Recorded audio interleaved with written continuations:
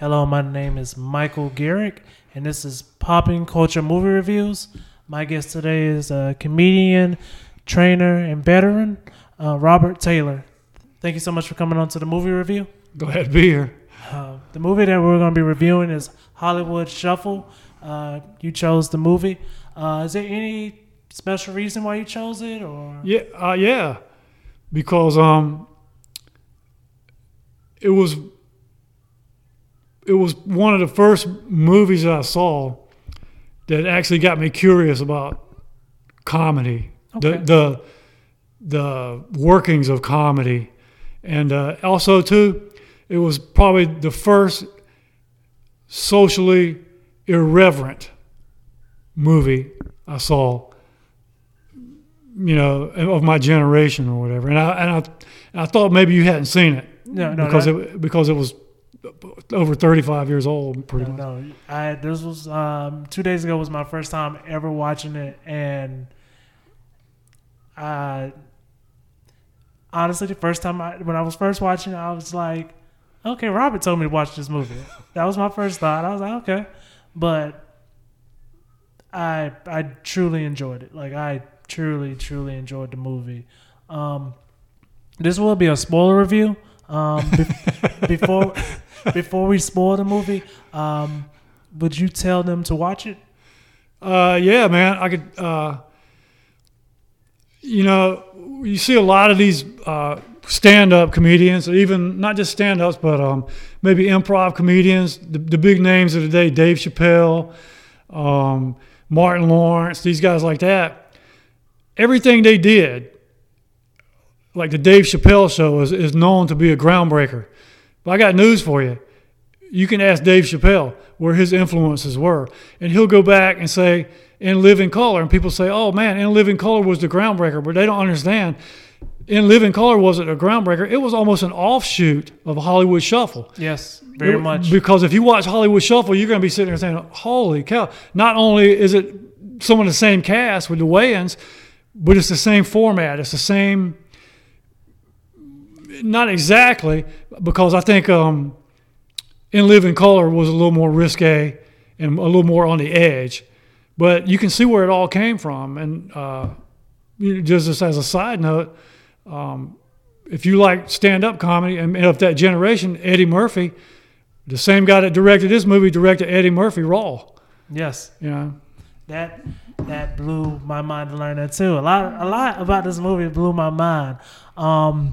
But just like him, I would agree. You should definitely watch the movie. It's great. Like it's definitely. It's not the greatest movie of all time, but it's definitely something that you should see.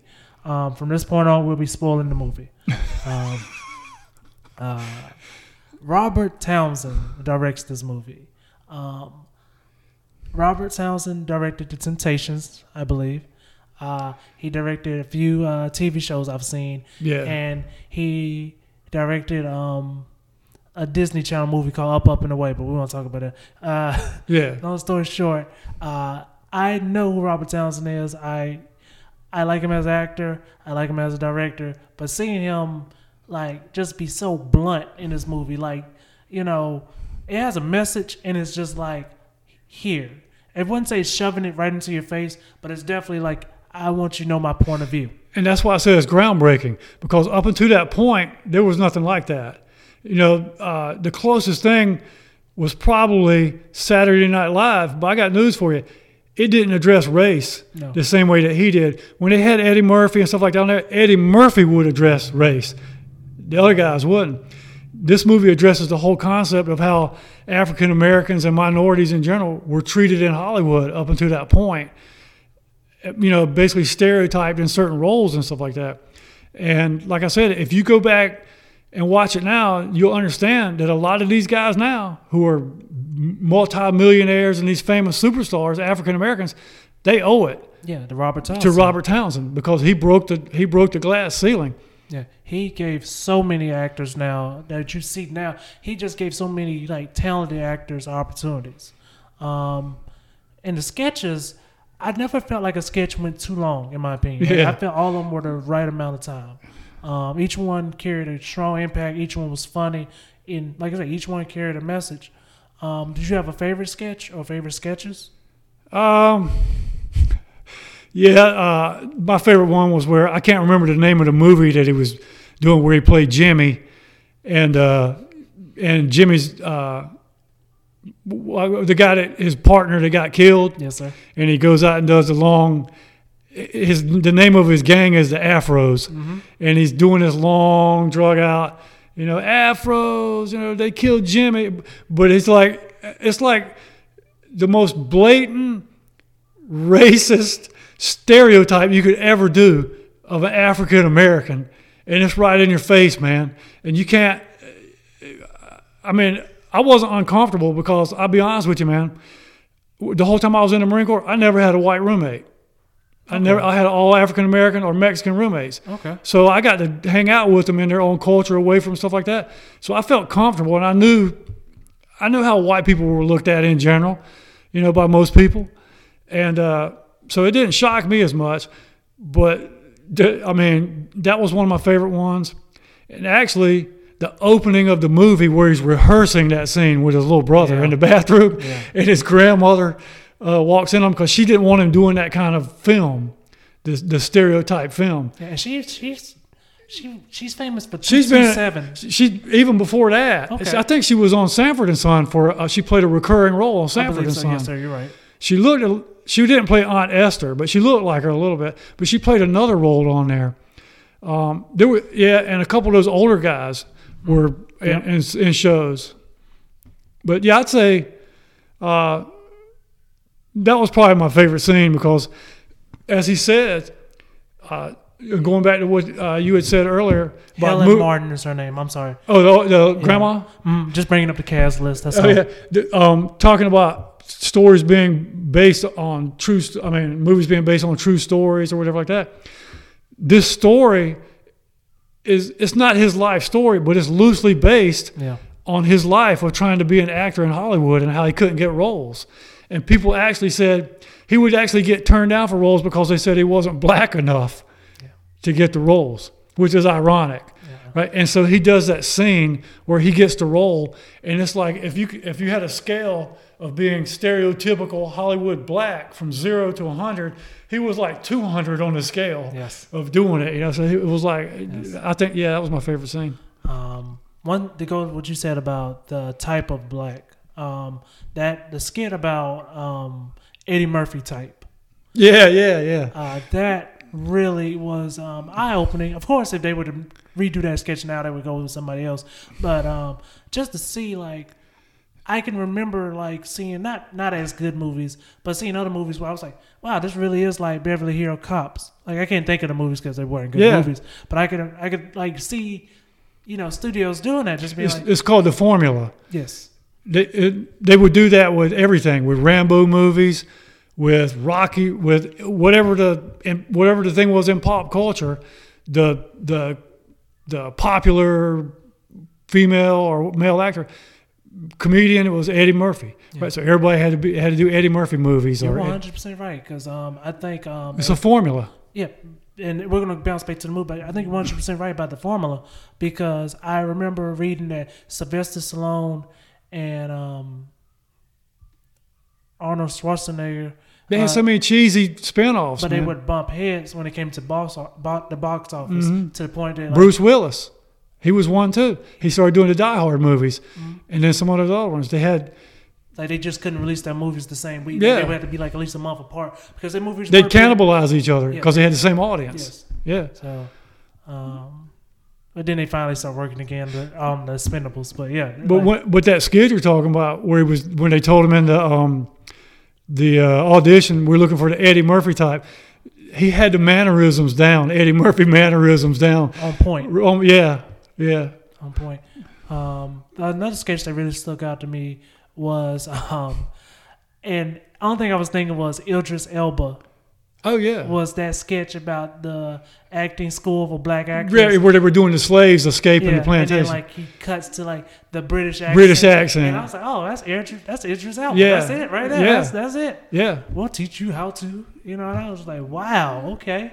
How to jive talk and what I forgot what the walk was. But they had white instructors teaching the black actors. Yes. Yeah, but that was another. If you took every scene or skit in that movie and stopped and isolated each scene, Yes, sir. like that one, for instance, everyone has a theme that a point that he was trying to make, and that was more than one of them. One was that these are the only roles we can get as slaves, da da da. But now they got white people teaching us how to be black people. Yes. And it was the things like that they weren't overt. You had to be paying attention to it. And a lot of people, it wasn't a big commercially successful movie. No, not at all. But it wasn't because it wasn't a good movie. It was because it went almost straight to videotape, VHS. Really? I think it cost like around $1 million to make, and they made like $5 million. It was successful, and the critics liked it. He got really good reviews from the critics, but it didn't make it wasn't some box office, and it was probably because I think it came out like '87 when those Rambo and all that. I think that was when like Dirty Dancing and all that stuff. Mm-hmm. So it probably came out when a lot of those big blockbusters came out. Mm-hmm. But so when most people that probably saw it, they had no idea that there was actually an underlying theme, or he had an objective making that movie. Yeah, it was like Oliver Stone making Platoon. He was trying to tell a story about the Vietnam War. He wasn't trying to make a combat movie. He was trying to make a story about the Vietnam War. And that was the same thing Robert Townsend was trying to make about that, was how blacks weren't treated right and equally in Hollywood, and the whole system, or the Hollywood system and stuff like that. But you could ask most people now that probably saw it, and they probably still couldn't tell you that. They just saw it as a funny. It's like In Living Color. If you watch In Living Color, there's a lot of that underlying tones in In Living Color. There's a lot of messages. Yes, sir. I can't say for you, but as I'm a little bit younger than you, so I got to see a lot of people younger in this movie. Yeah. It blew my mind to see a younger Paul Mooney. Oh, I thought you were going to see a skinny Damon Wayans. He was like this big around, man. That too. But Paul Mooney, yeah. To see a younger Paul Mooney. And even at that time, Paul Mooney was a big deal. Hey, because he was one of the originals at the Comedy Store with Richard Pryor. He helped write. He was like that with Richard Pryor. He helped write for Richard Pryor and the Richard Pryor Show.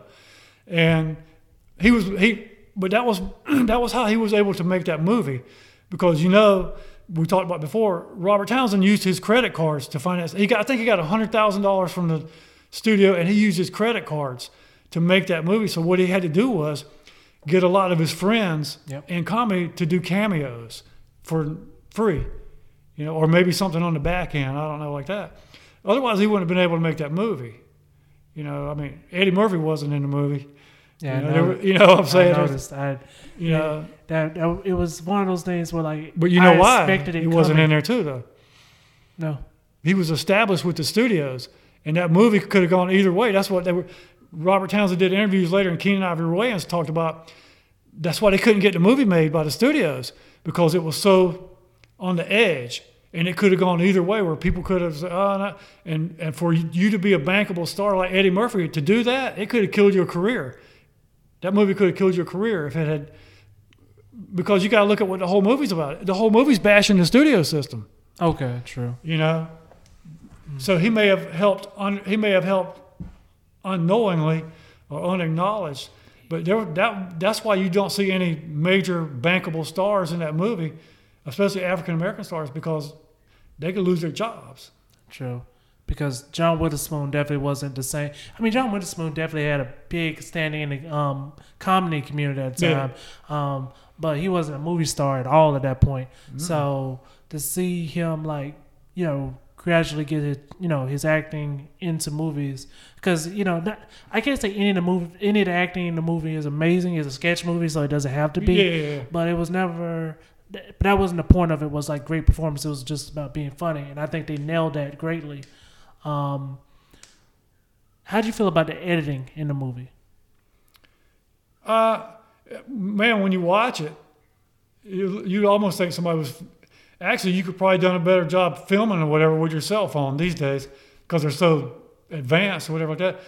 But I never looked it up. I'd be interested to see how long it took them to shoot that movie.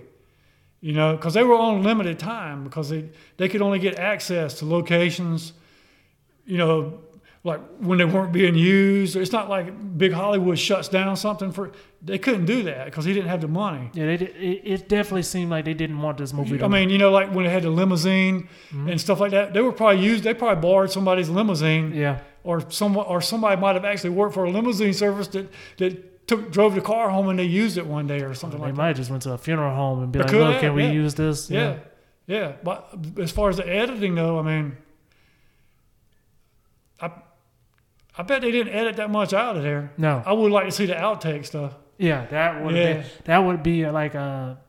I feel like that'd be a whole nother movie, right? That's there. what I was about to say. That. Yeah. It was just like I said. I can only go off my experience. This is his first movie, Robert Townsend. Yeah. As it was his first movie, do you feel like that was what helped him get to the next level, or do you think this movie was the reason why it took him maybe a little bit longer to get to the next level? No, I think it gave him credibility to show that he could do it because he did other stuff after that. Oh yeah, But also too, even though he wasn't directly involved or whatever like that, that credibility that he had, it was not just him because Keenen Ivory Wayans helped produce the movie too. Yes. Right? No, that's not true. Keenen Ivory Wayans helped write the movie. Robert Townsend produced and directed the movie by himself. Okay. But the credibility that they both had from that movie, from the job they did, I guarantee you that played a huge part in being able to get In Living Color.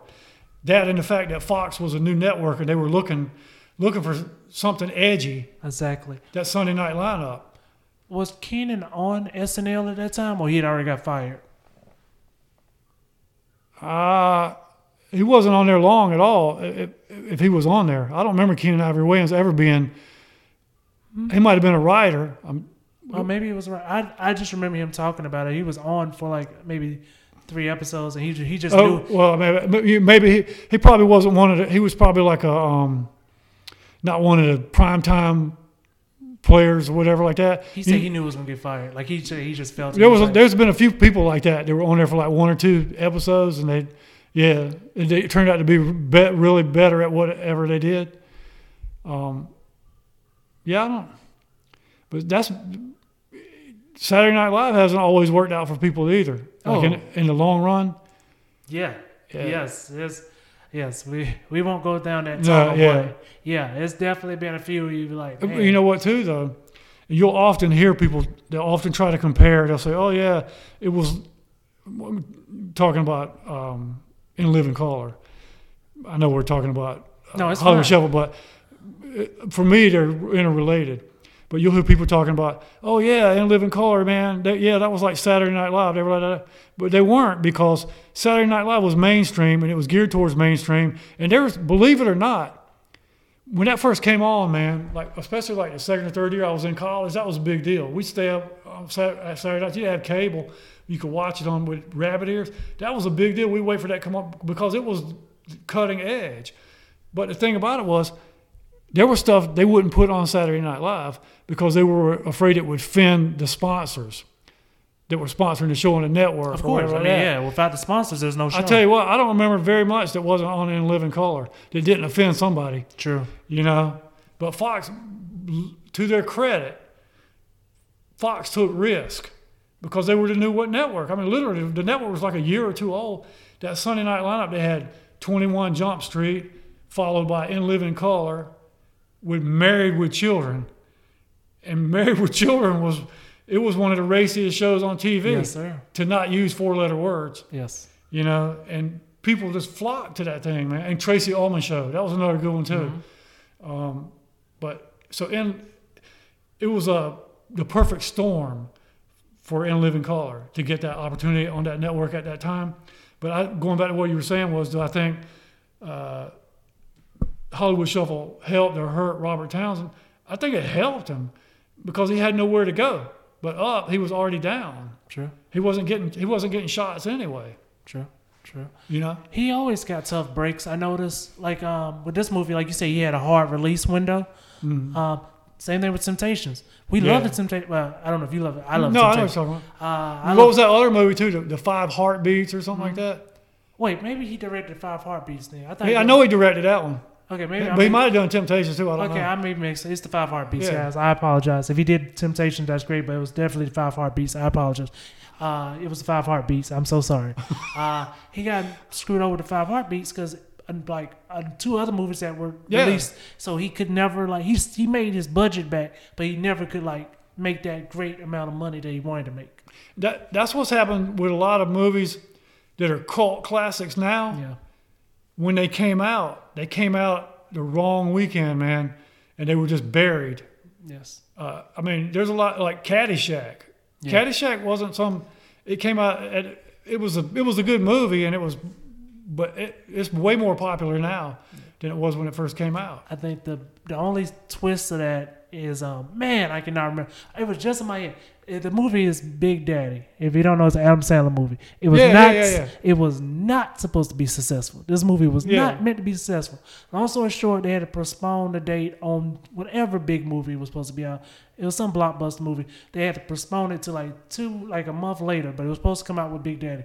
And I think even Adam Sandler said if that movie had came out, Big Daddy would not have been big. And what saved a lot of movies too was video. Yes. A lot of movies came out and they were way successful on video. Yes. And it's because of when they came out on video, they weren't competing against Gladiator or something like that. But yeah, I mean, the only thing about Robert Townsend was he was the first, and there was a saying in the Marine Corps about the first man through the wall always gets bloody, right? And he was the first. That's a saying. So he paid the price. That's a hard saying. Well, it's true though. That's true, bro. Because he took the hits.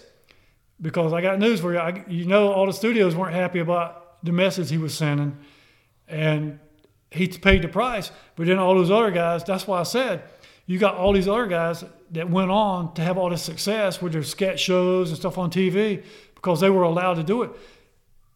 He took the hit. He definitely deserves his flowers. Yeah. He took the hit. You see that in all kind of different things in culture, like medicine, politics.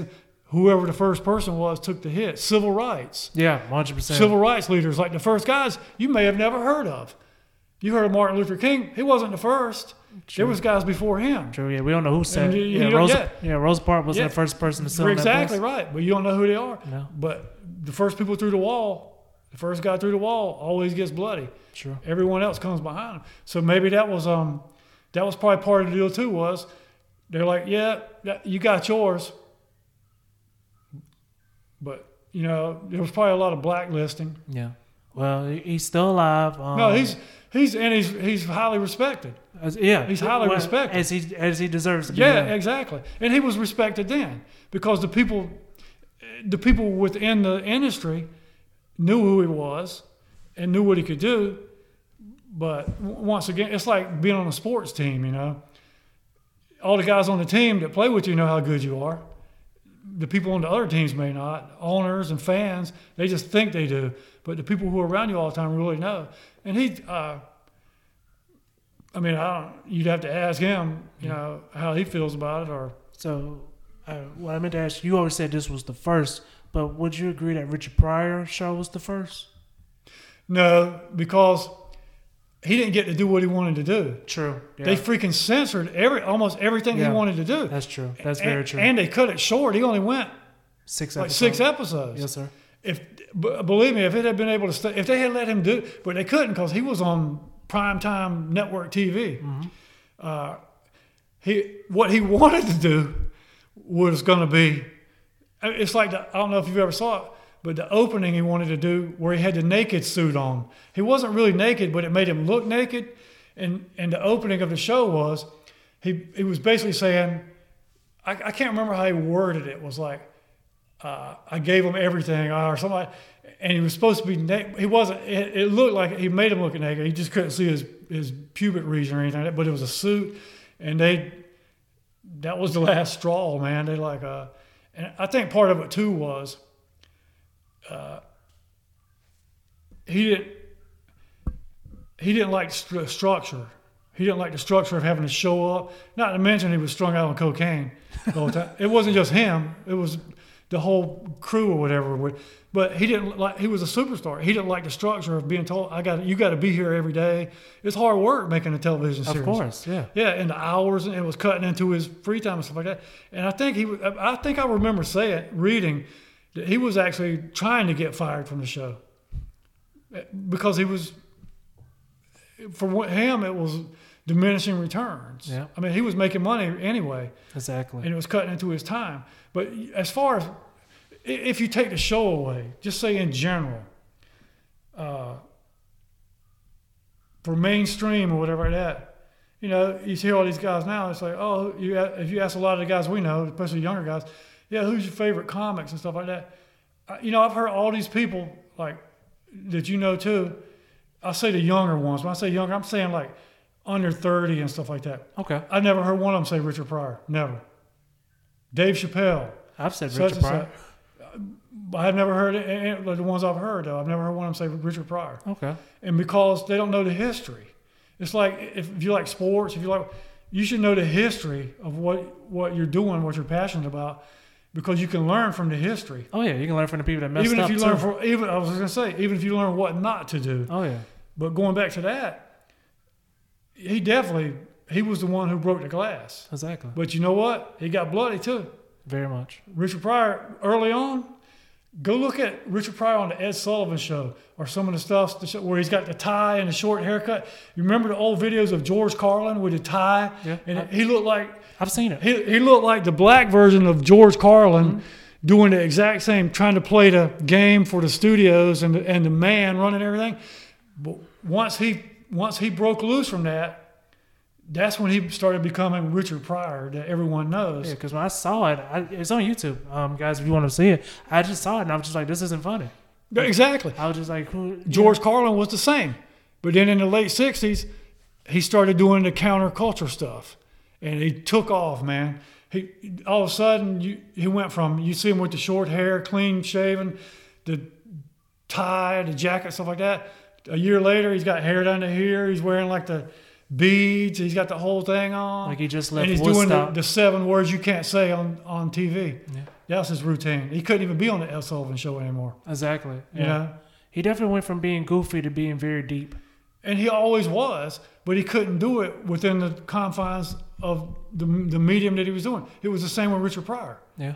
He grew up in that era where everybody, all they wanted to do was get their own Dick Van Dyke show or TV comedy, like that sitcom, and you made it. Yes. That's the way those guys from the 80s did. The same guys that came up in the 80s, that was a big thing. Get your sitcom and you're loaded. Yes. But he lost a lot of good comedians. I don't mean literally. Of course. Yeah. But I mean, you lost a lot of good stand-ups to comedy because they did. Yeah. Eddie Murphy. Yeah. He made all those movies and stuff like that. Okay, yeah. Oh, Eddie came back last year. I got news for you. He's nowhere near as good as what he used to be because he stopped doing it. I'm sure he would probably tell you the same thing. It's like, I think he did talk about that. He would have to like work rooms. He would have to keep working rooms. You can't not do it for 30 years and then just. I'm not saying he can't be good or whatever. I'm just saying it's a whole thing. It's a whole mindset of what you do every day. You're thinking about, you know, the one thing that made him so good as a stand-up and when he was on Saturday Night Live is he was hungry. Yeah. He was 19, hungry. yeah. He was hungry.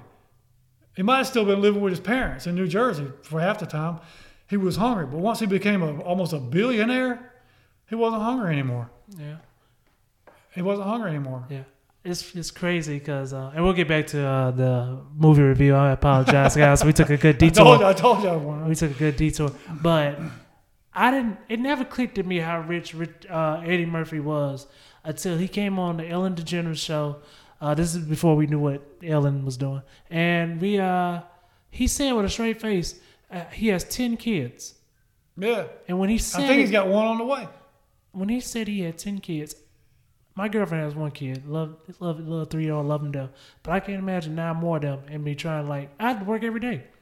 Well, he doesn't have to. That's the thing. But I think he actually wanted to be like have the family life. And that took him away from, because if you notice, he hadn't made a lot of movies either lately. Yeah, to quote Eddie Murphy, he said, what he said on SNL, he said 30 years ago, if you would say that I would be a family man and Bill Cosby would be in prison. Yeah. I wouldn't take that bet. Yeah, because Bill Cosby said some things to him too, but like, I mean, there's a lot of, Arsenio Hall, where's he? He just did a special 3 years ago. It's pretty good. It's on Netflix. Yeah, but I mean, how long was he not doing anything? He had the #1 talk show, well, probably next to Johnny Carson in the early 90s. But, I mean, you do comedy, I do comedy. Isn't the goal to have disappear money?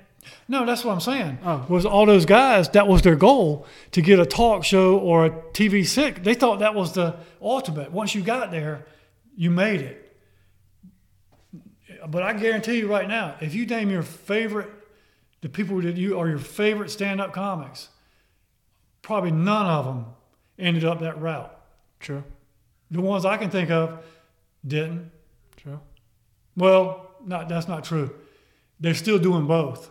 Okay. Like Ricky Gervais, Louis C.K. Well, Louis not. Louis not doing it, but he's not doing it because he doesn't want to do it. He's doing it because he can't do it right now. All right, next. But he was doing both, and he was doing both of them really well. Okay. And Ricky Gervais was doing both really well.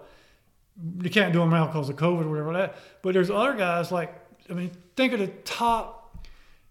Dave Chappelle was doing it. He didn't want to do it anymore. He didn't want to do it. He said, be careful what you ask for because you might get it. He got it. Yeah. And then what did he say when he got it? He didn't like it. Yeah. And all that, like you said, all that trails back to this movie, Hollywood Shuffle. And literally just watching it and just watching, like, this was just true, like, influence. Like, this influenced so many different shows, so many different sketches. Like, I saw a few sketches that reminded me of Dave Chappelle sketches. I saw a few sketches that remind me of Key and Peele sketches. I forgot about them. Yeah. It just really shows that, like, the pure influence this movie had stretches on, and hopefully will stretch on for years and years. And thank you so much for introducing me to the movie. I would say that this movie has definitely influenced pop culture. Would you agree? Oh yeah, they need to re-release that for the younger kids to watch now, man. Yeah. Just almost as like a history movie, so they can go back and see. It should be mandatory to watch if you want to do comedy, so you can see. Yeah, structure. Yeah. Well, not just so you can see how we got to where we are. Mm-hmm. Yeah. Yeah. And if definitely, I think if anybody that's like starting filmmaking or wants to get into it, I think this is definitely a movie they should watch for at least motivation. Oh yeah. To show that, like, well, $1 million is I don't know, is that a great budget? Well, it would be still, even now though, with inflation or whatever, it's still not going to be. The movies they're making now are $100 million movies. That's and stuff. Very true. I mean, I'm recording on my phone, so I don't know why I said $1 million. But anyway, it's a great motivational to see if you're a filmmaker, and also just a great movie to watch. 1 through 10, what would you give this movie? Oh, that's a 10 for me. Yeah. It's a 10 for me also, guys. Thank you so much for introducing me to the movie. Is there anything you'd like to say to your fans?